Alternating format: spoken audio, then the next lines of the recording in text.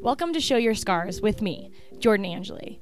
Using my experience as a former professional athlete, I will take you inside the journey back from a devastating injury. Although we may not choose for this to happen to us, we appreciate who we become in the process. Now, let's dive into this week's episode as we share our strength and show our scars with pride. What's up, Show Your Scars? I hope you guys are doing well, and this podcast brings you the start of a new week, or wherever you are in your week, you honestly can make that the start of something new. I think you are in charge of your now. You have more control over your thoughts than you think. So choose right now, wherever you are in this moment, to refocus. Remember that you can start anew. You can reset your mindset and go with a positive one. We've talked about this before on Show Your Scars. A positive mindset is difficult. Our brain is dispositioned to think negatively first. So it is hard. It's hard to think positive. So if it's hard for you right now in this moment, wherever you are in your recovery, to think positive, know that you're not alone, that it is really hard. But once you start to train yourself to do so, it becomes mind memory, just like it's muscle memory. So keep reminding yourself to think positively and to celebrate the small wins and whatever that is, whatever part you are in your journey, whether that's getting your leg around one time in the bike, breaking through some scar tissue, walking, maybe jogging, whatever it is, those small wins, those celebrations instill hope in the process. I just read that celebrating the small wins actually allows your brain to remember that where you're trying to go is possible, right? So it regains that hope in the whole process. So make sure you do that. All right, that was a long rant that I wasn't planning on having, but sometimes things just come to me and I feel like I have to share them. Today's podcast review comes from FOC on iTunes. It says, encouraging and uplifting. I am thankfully not a member of the ACL Club, but had meniscus and ankle reconstruction from soccer injuries. This podcast addresses not only the physical, but the mental side effects of surgery. I love the encouragement gained from this podcast in recovery and embracing my scars. Thank you guys for sharing. Make sure if you want your iTunes review to be shared and to receive a free Show Your Scars Refocus band, you write a review on iTunes, screenshot it, and tag us in your stories on Instagram at Show Your Scars Podcast, and you will be entered to win and be featured on our next podcast. Today's podcast has a really cool guest. I'm excited to have Bruce Davis II on. Now, Bruce is a storyteller, you guys. This dude, we had a great conversation. It felt like I've known him forever, and I just got connected with him from an old college teammate of mine, Maxine Goins, connected him and I on Instagram. They don't even know each other, but their dads went to UCLA, played football there, and they know of each other. And she said, you need to talk to this guy. So the power of social media, again, helped me get connected with Bruce, and he has such an incredible story. So incredible that it's long, and I'm actually going to break it up into two pieces. So this first bit, we are going to talk about Bruce's upbringing and what life was like in his household, how he got through being a member of the Davis clan and what life was like, and then his reasons to go to his alma mater, which is UCLA, and how he decided to do that after being a boy growing up in Texas playing football. You know, there's a lot of pressure to stay in Texas. So it's a pretty cool story. We'll go into those first few memories of childhood and of UCLA, and then we will bring you the second part of the podcast where he talks about getting through his injuries in regards to professional football, what he got to experience as a professional, and what he's doing now. So make sure you tune in next week to hear the rest of Bruce's story. But here is the first half. I think you guys are going to like this. Here's Bruce. Bruce, what's up? I am so excited to talk to you. Welcome to the podcast. Thank you. I'm glad to be here. Yeah, so you've got to love this, like, social media world, right? Because a friend of mine, Maxine, just tagged us in one of your posts and was like, you need to talk to him. I have zero clue if you even know Maxine. The only connection I can think of is one, LA, and two, you played football at UCLA and her father did as well. So like she's probably got a heart for all those UCLA football players. Right. So actually, I never met her except for through social media, but I did know of her dad because of UCLA football. My dad and my uncle played at UCLA, and my mom ran track at UCLA. So our family kind of keeps up with people who come in and out of UCLA in different sports and all the different kind of areas. So I definitely knew of her dad. That is amazing. And yes, we love Chester very much and we miss him dearly. So a little shout out to Maxine for this connection. But you kind of just dipped into it a little bit. Like you come from a very athletic family. And before we kind of get into your career as a football player and even now beyond that, I want people to know who you were. What was your childhood like? And did you play multiple sports? Yeah, so I played a bunch of different sports. Actually, so my dad was in the NFL. He played for the Raiders in the 70s and the 80s. Sorry. Raider Nation, of course. And so, I grew up a huge Raiders fan. I was born in L.A., but then when I was about 2 or 3 years old, he got traded to the Houston Oilers before, they went to Tennessee and all that. So I was raised in Texas. And so, my dad played in the NFL. He went to UCLA. My mom ran track at UCLA. My uncle played football at UCLA. And then like my godparents, my best friend's dad, his dad and my dad were roommates at UCLA, and him and I were roommates at UCLA. So it was just like a huge connection. But so I grew up in Texas, and anybody who knows like Texas sports knows it's this very large, very crazy thing. So, and football is almost like a religion down there. So, my dad actually didn't want me to play, so I initially started off by running track, and playing basketball. I tried out tennis, wasn't really for me, not enough, of the action that I was kind of looking for. So, really the way I got into football was, I started playing in 7th grade, and so I wasn't even going to try out for the team because my dad was like, I don't want you to play football first. He's worried about injuries because, he's had quite a few knee surgeries and other surgeries as well. Yeah.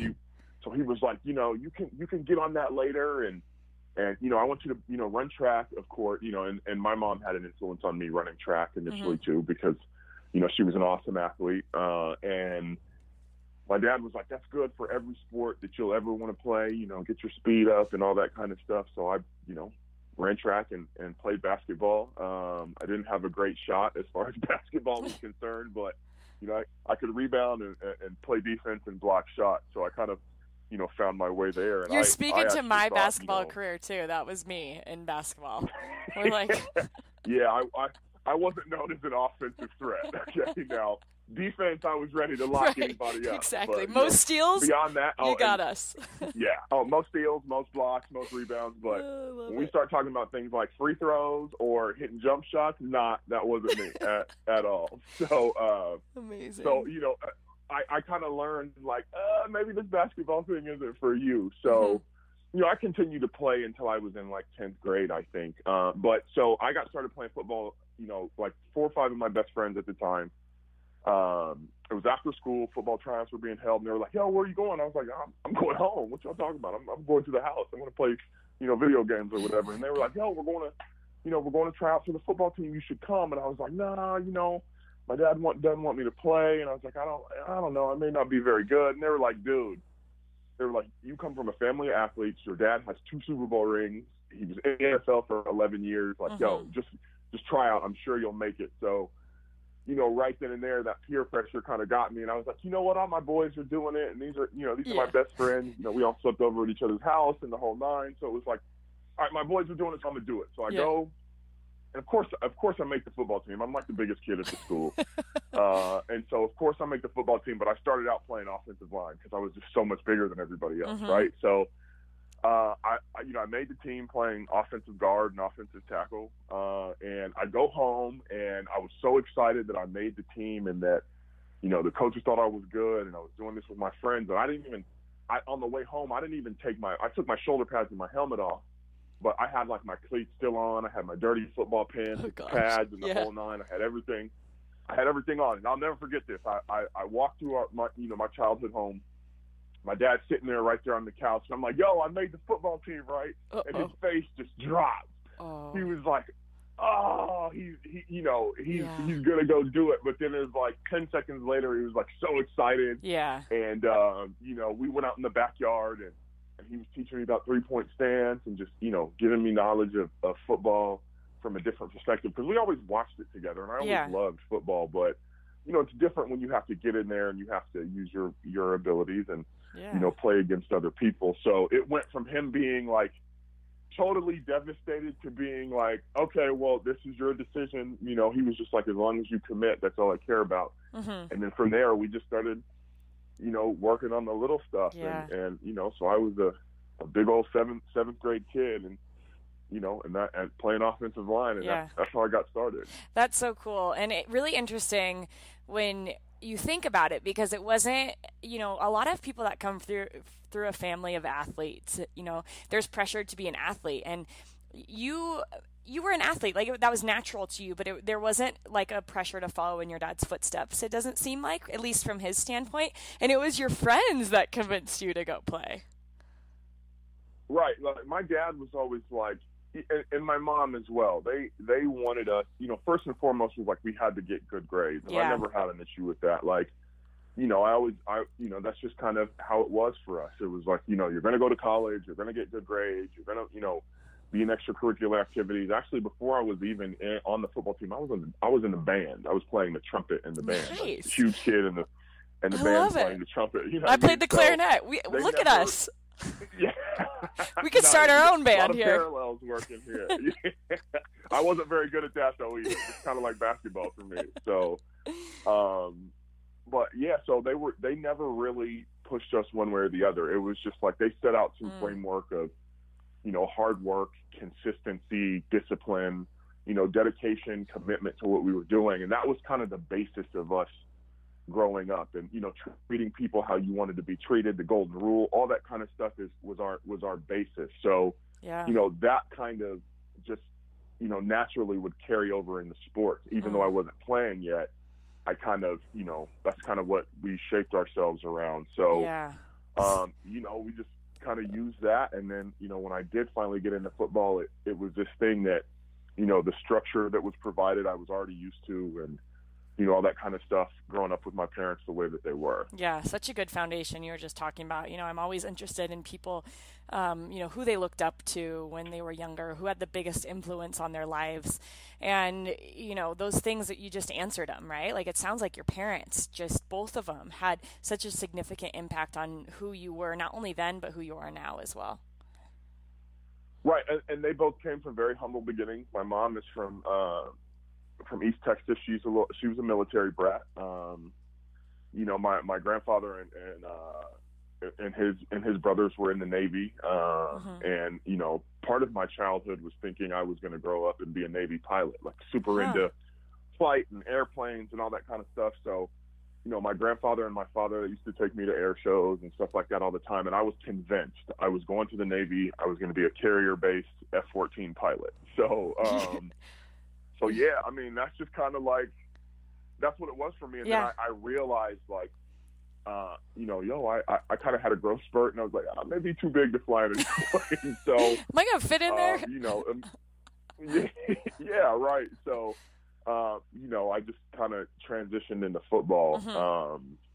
Like I said, because my friends kind of like, yo, just come do it. Let's kind of do it, and here I am now. Right, exactly. And it sounds like it was a pretty smooth transition, and you had one of the best coaches you could ask for, with your dad giving you those tips in the backyard. And when you talk about then that transition from high school football to college, you weren't going to go to the Navy, right? Did that change pretty quickly? And were your eyes then automatically set on going to your dad's alma mater? Well, so I hit that growth spurt, and then I got good at football, and Okay. it wasn't like me thinking I was good. I started hearing from other people like, "Yo, you've got talent. Like you have a real future in this." And initially I was just doing it because I was really enjoying it. But then, when you play football and you make that first contact, it's like, oh, I really like this because I was big, I was physical.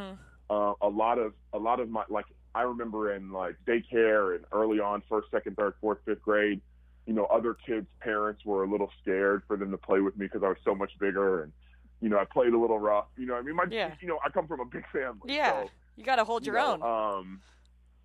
Yeah, you have to. So, but I realized, I think it was like my junior year of high school that I was going to be good, and that college coaches started coming around, and it was just this, recruiting was one of the craziest times in my life. It was a huge whirlwind, and it was like it went from me being this kid just running around playing football to people realizing that I was going to be good at it. And before I knew it, I had Matt Brown. I got offered a scholarship by Texas as a junior. Wow. Arkansas, all the SEC schools except for the Florida schools.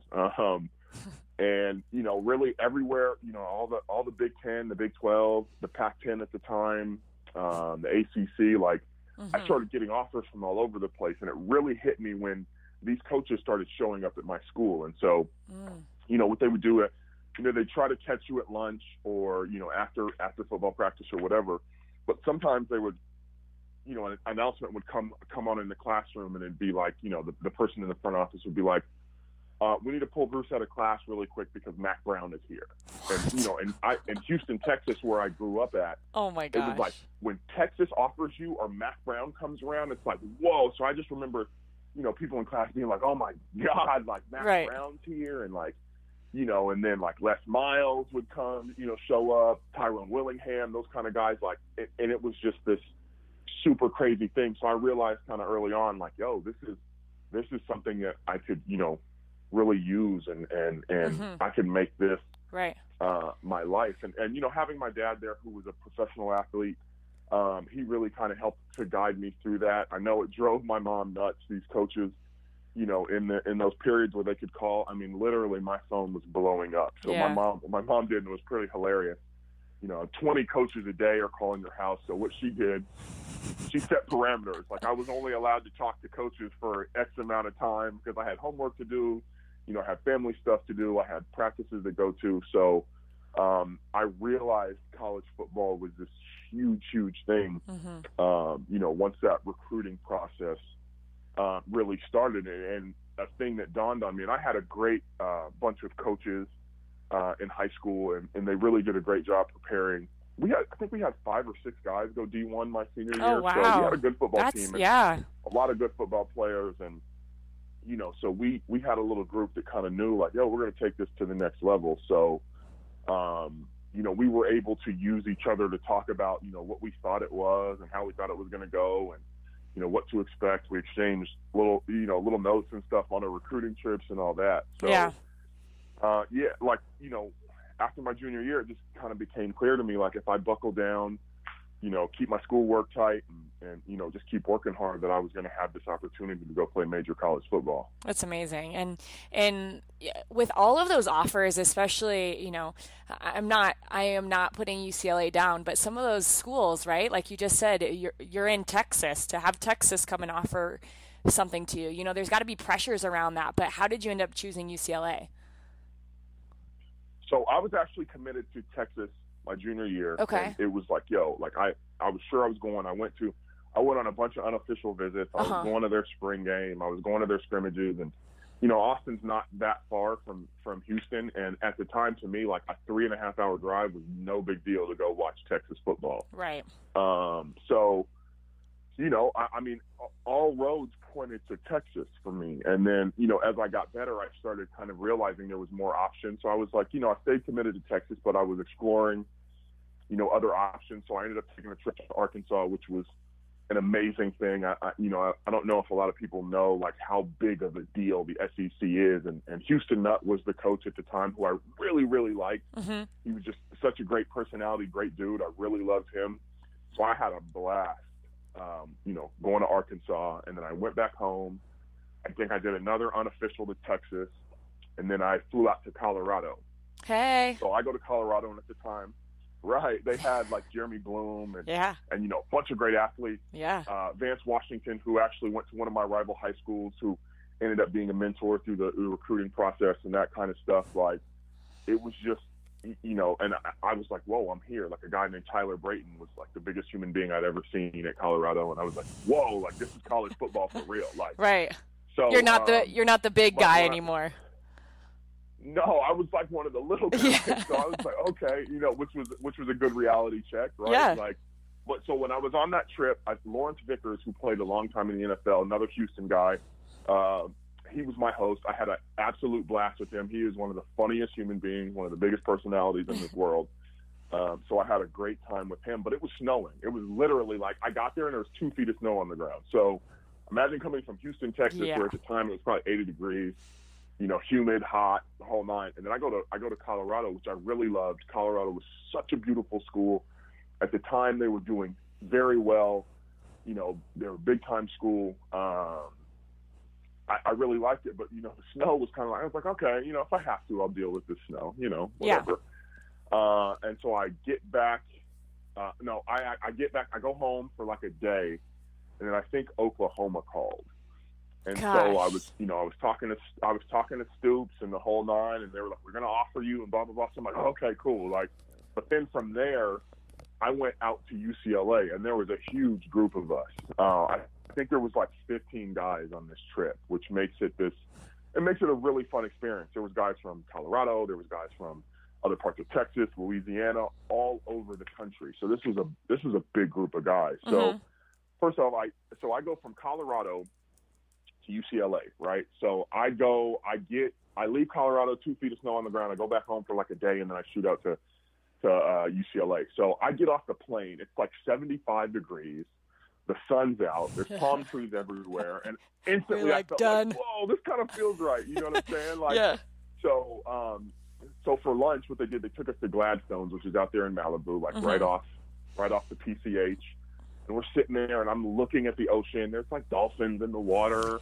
You know, the other recruits are there, and I'm like, yo, this is insane. Like, the beach in Texas is like the Gulf of Mexico, and the Mississippi River flows into that. So it's brown water. It's mucky. Much of a beach, you know what I'm saying? So no dolphins. This is like my first yeah. I'm like, yo, I'm at a real like crystal clear beach. I'm in California, and so I was just enamored from the get-go, because I'd been to California before. I was born in California, and I'd been back for vacation. My grandparents lived in San Diego, but you know, as a small child, you're just wanting to spend time with your grandparents and have fun and play around, you know, shoot water guns and just stuff different. like that. So it wasn't really like I didn't really care that much. I just wanted to be with my family. So we go from Gladstone's and we go to UCLA. We get to the campus, and it's this big sprawling campus right here in Bel Air, and I'm like, whoa, like this is gorgeous. Like, whoa, the first time seeing that campus for me was like seeing like Metropolis or some made up city like that. You know, it was just, I'd never experienced something so beautiful. So, you know, we do our campus tour, which I loved, and I was like, the whole time I'm like, yo, I can see myself doing this. And so then they kind of let us loose. And my godbrother Eric McNeil, who played for UCLA as well, his mom and dad are my godparents. His dad ran track at UCLA. Eric Jr. was my host. Oh, so, cool. You know, I had a great relationship with him, so it was just so much fun. Like, I was with my godbrother. I was with a bunch of guys, like, you know, some from my area. We all knew who each other was. And so it was a really cool experience. But what sealed it for me was, so we did this thing, like they took us, I think it was the second to last day we were there, they took us to the Rose Bowl, right? And so they had jerseys in the lockers, and they had our high school numbers and our names on the back. We couldn't wear them because it was a violation, but they had it there just to kind of simulate what the game locker room was like. And the first time seeing the Rose Bowl it's overpowering, because it's obviously this historic stadium. You know, I could feel it because my dad played in there, my uncle played in there, you know, my godparents, my college roommate's dad was a big time player there. So, you know, I'd grown up kind of hearing those stories, and and then to see it just felt like it felt like being introduced to football for the first time on this level. And right. So they take us out to the field, and as we're walking out, they have the Jumbotron on, and then it says, now starting at defensive end, number 98, Bruce Davis, and then they had the crowd noise going through the speakers, and they had us up on the Jumbotron, and I was just like, whoa, like I was like, it's done. It's over. After that, I called my mom. I said, hey, mom, like recruiting process is done. You can just, tell all the coaches I've chosen, like, it's over with. And it was just the most wonderful thing to see the Rose Bowl and all of its, sprawling glory. And I just knew that was it for me. And I knew I was coming to UCLA after that. Were you in chills that whole time? It sounds like it was just like one of those moments that when you recall it, you can like feel it too. I can still feel it. I can feel the sun on my face from that day. I can smell the grass in the stadium from that day. It was just like, it was just like knowing you're in the right place. Yeah. Like, I feel like in your life you have that a handful of times where you look around and you're like, this is exactly where I'm supposed to be. And I had that moment for the first time in my, in my life, but, my 17 years at the time, 16 years, however old I was. And it was provided, through walking through the Rose Bowl and being in that locker room and knowing that, my dad had played there, my uncle had been there, like, so it was just, it was over. And I told my mom, I was like, yo, it's over, it's done. I called my dad. I was like, I'm going to UCLA, and they were obviously excited. They didn't really care where I went as long as I was going to get, a scholarship and a good education. And, they were like, look, if you want to go across the country, you go wherever you want. This isn't about us. And I ended up at UCLA, and they kind of let me decide that for myself, which was great to not have pressure. Like, we went here, so you got to go here. I know it's like that for a lot of people, but that was never the situation for me. It just worked out very perfectly. You can say that because you had a good career at UCLA. Looking over kind of the things that you got to do, 2006 was what a year for you. Not only were you all Pac-12, or was it Pac-10 at the time? No, it was Pac-12. It was Pac-10 at the time. Pac-10. But you were an All-American, and you finished your career there ranked second in sacks with 29. Did everything go smoothly over your 4 years at UCLA, or did you face any injuries when you were in that process? It didn't. My first couple of years, it was very. It was a rough transition. I'm not gonna lie. Like a lot of guys come in and it's very smooth, and they play immediately. But I came in, and in front of me was the Ball brothers. They were twins, and they were absolute monsters. I think Dave Ball, one of the guys who I really patterned my style after, he's actually first in UCLA's history in sacks. So I had to, I sat like my freshman year. I go in there. We have our fall scrimmage. I think I had a few sacks. I got to run with the first team, and I played really well. The coaches were very impressed with how I handled myself for a 17-year-old. When I got to college, I was 17 years old. I finished high school at 17, and then so I was very young, kind of a scrawny kid, whatever. But I played really good football, from the jump. And then I remember the day I was told I was going to be redshirting was actually my 18th birthday, right? So the coach calls us in. He calls me and a couple of the other young guys in there that had been playing really well. He goes, you know what, you guys, it was Coach Don Johnson, who was my D-line coach, and such an awesome man. But he comes in there, he was like, we've got a loaded defensive line and defense as a whole, and so we're going to redshirt you this year. And I just remember thinking, like, man, that was a huge, blow. Yeah. Because I'd been used to being the best athlete, the biggest, the fastest, the strongest, wherever I went. So in my mind, it was like I played well enough to warrant me playing, but what I wasn't accounting for in my 17-year-old mind was, I've got a guy in front of me that's an All-American. I've got I think that whole starting D-line was in the NFL at some point or another, wow. Really talented group. Dave and Matt Ball, Ryan Boschetti, and then Rodney Leslie. So, we're talking about monsters of college football, and these guys were all huge. And, our linebacker core was great. I think most of those guys that played on that defense ended up in the NFL. So that part of it was rough for me. So, how'd you deal with that? And it, you know what? I really used my dad a lot for that. I was I'm not going to lie, I was heartbroken. I was like, man, I did everything I could, and it still wasn't good enough. And he was like, you have to understand the business of college football now. And he kind of explained to me how it goes. And he was like, look, you showed up to college at 17. You've got a lot more developing to do mentally and physically. And, as I look back on it, it was the best decision that could have been made for me. And I think Coach Johnson, in all his wisdom, he's been coaching the NFL for, over a decade now.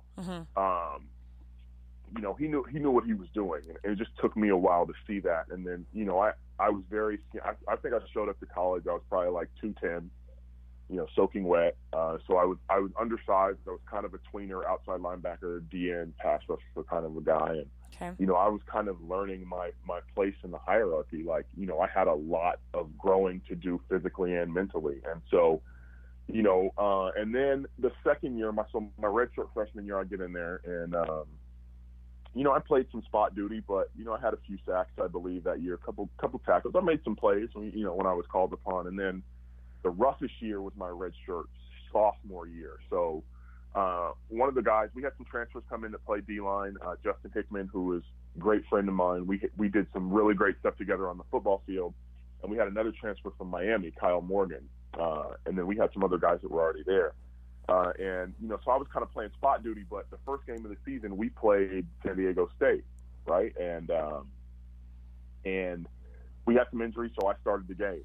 And I played well. I think I had like 10 or 11 tackles. I had a sack, a pass breakup. So I'm thinking, I've solidified myself here. Yeah. Like it's time for me to play. And we get back, and the coach was like, yeah, you played good. And then, over the next couple of weeks, I barely played at all. And so, I called my dad and called my mom. I was like, I don't understand what's going on here. Like, I'm holding up my end of the deal here, right? Like, I am doing my job. I'm making plays when I'm called upon. When somebody gets hurt and I step in, I make plays and I help out my football team. And so I talked to him and I was like, I'm thinking I may transfer out of here. Like, this doesn't feel right to me anymore. And I was like, it'd be one thing, like, if I wasn't doing my job, that I was. So, and I think a lot of players have gone through this at some point or another in their career where it's like, they have that reality check. Like, there's a lot of other guys out here. So, I flirted with the idea of transferring. I talked to the staff. I talked to the head coach, Carl Durrell, who I love, still talk to this day. And I was like, I just don't see it. And afterwards, we had a really candid conversation, me and the coaching staff. And we talked about some things and we kind of came to a common understanding. And then, so we got through that year. I made some plays. It was good, but I still wasn't kind of where I wanted to be. And then that next season, we hired a completely new defensive coaching staff. So we had Dwayne Walker, who is absolutely brilliant. He's still coaching in the NFL. Todd Howard, who came in, who's my D-line coach, totally changed my football career. Chuck Bulla with the linebackers, I learned a lot from just watching him. And then Gary DeLoach was the one holdover from the previous staff. And, you talk about defensive scheme, that guy knew his stuff. So I kind of got a fresh start from that. And I remember the first day the new coaches get in there. I go up to the office and I'm like, I'm Bruce. They're like, oh yeah, we know who we are. We've been kind of watching film and blah, blah, blah. And I told Dwayne Walker straight up like this. I said, look, coach, I've been bouncing back and forth from, pass rusher to DN to outside linebacker. And I was like, I was just like, I want a position. And I was like, honestly, I think I can help this team out at, playing outside linebacker. I just, give me a job and let me do it and let that just be my job. Right.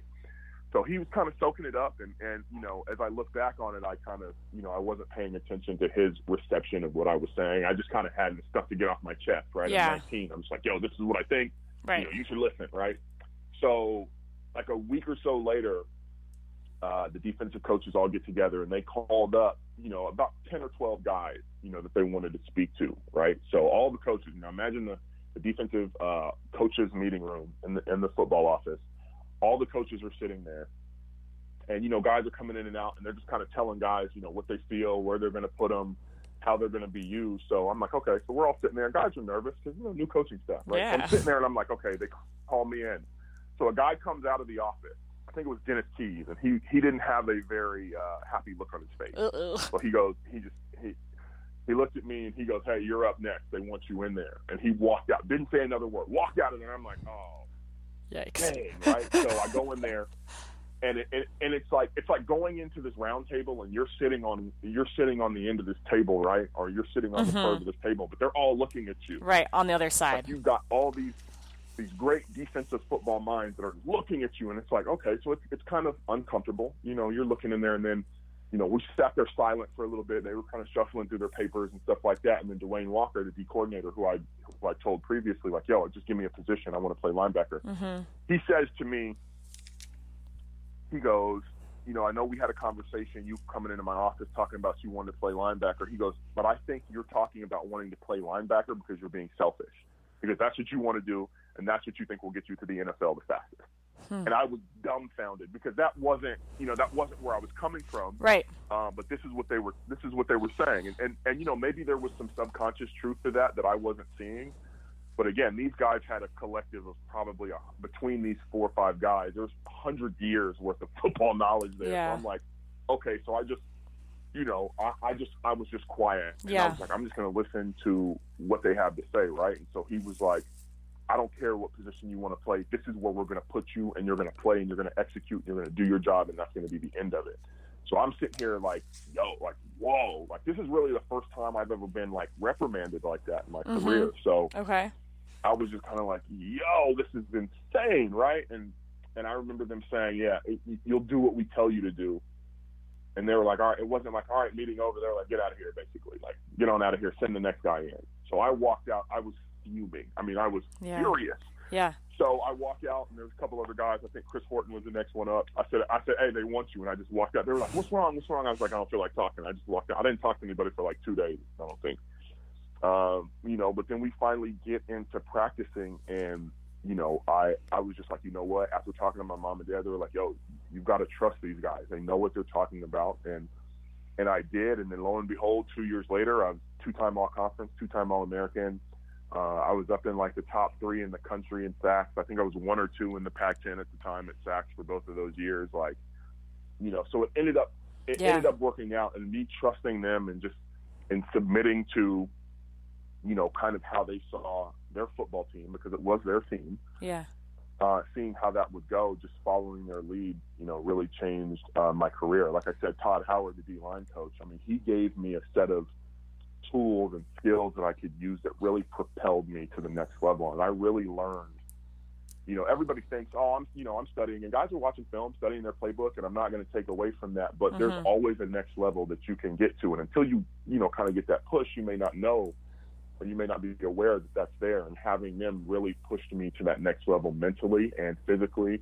And it ended up working out perfectly. Yeah. What'd you learn, do you think, from your reaction to what they said and your response to what they said? Because it sounds like there was a lot of growth from that conversation that you had with them, and in reflection of like, okay, how I can take this either one of 2 ways, right? Yeah. So what I did, like at first, again, I was 19, right? Yeah. Like, yeah. I know when you're 19, you think you know everything and nobody can tell you anything, and all that kind of stuff. So at first I was just pissed. I mean, there's no other way to put it. So for like the first 2 days, I was just mad, and I was like, how could they talk to me like that? They don't know anything about me. And, just being a 19-year-old, right? Like, thinking better than the guys who have been doing this since before you were born. And then finally, like, after talking to my parents, who are a huge influence in my life, especially my dad, he was like, yo, you got 2 choices here. You can fold up, or you can step up. And I was like, all right, I'm going to step to the plate, because I've never been one to back away from a challenge. And so, it forced me to grow up very quickly within the framework of how they structured out the defense and the team as a whole. Like, and so I just kind of took it as a challenge, and I was like, I'm gonna exceed expectations of these. Bella, sorry, that's my dog barking. I was like, someone's got something to say back there. She always, anybody walks past our door, anybody does anything, she's letting them know that she's the boss. So,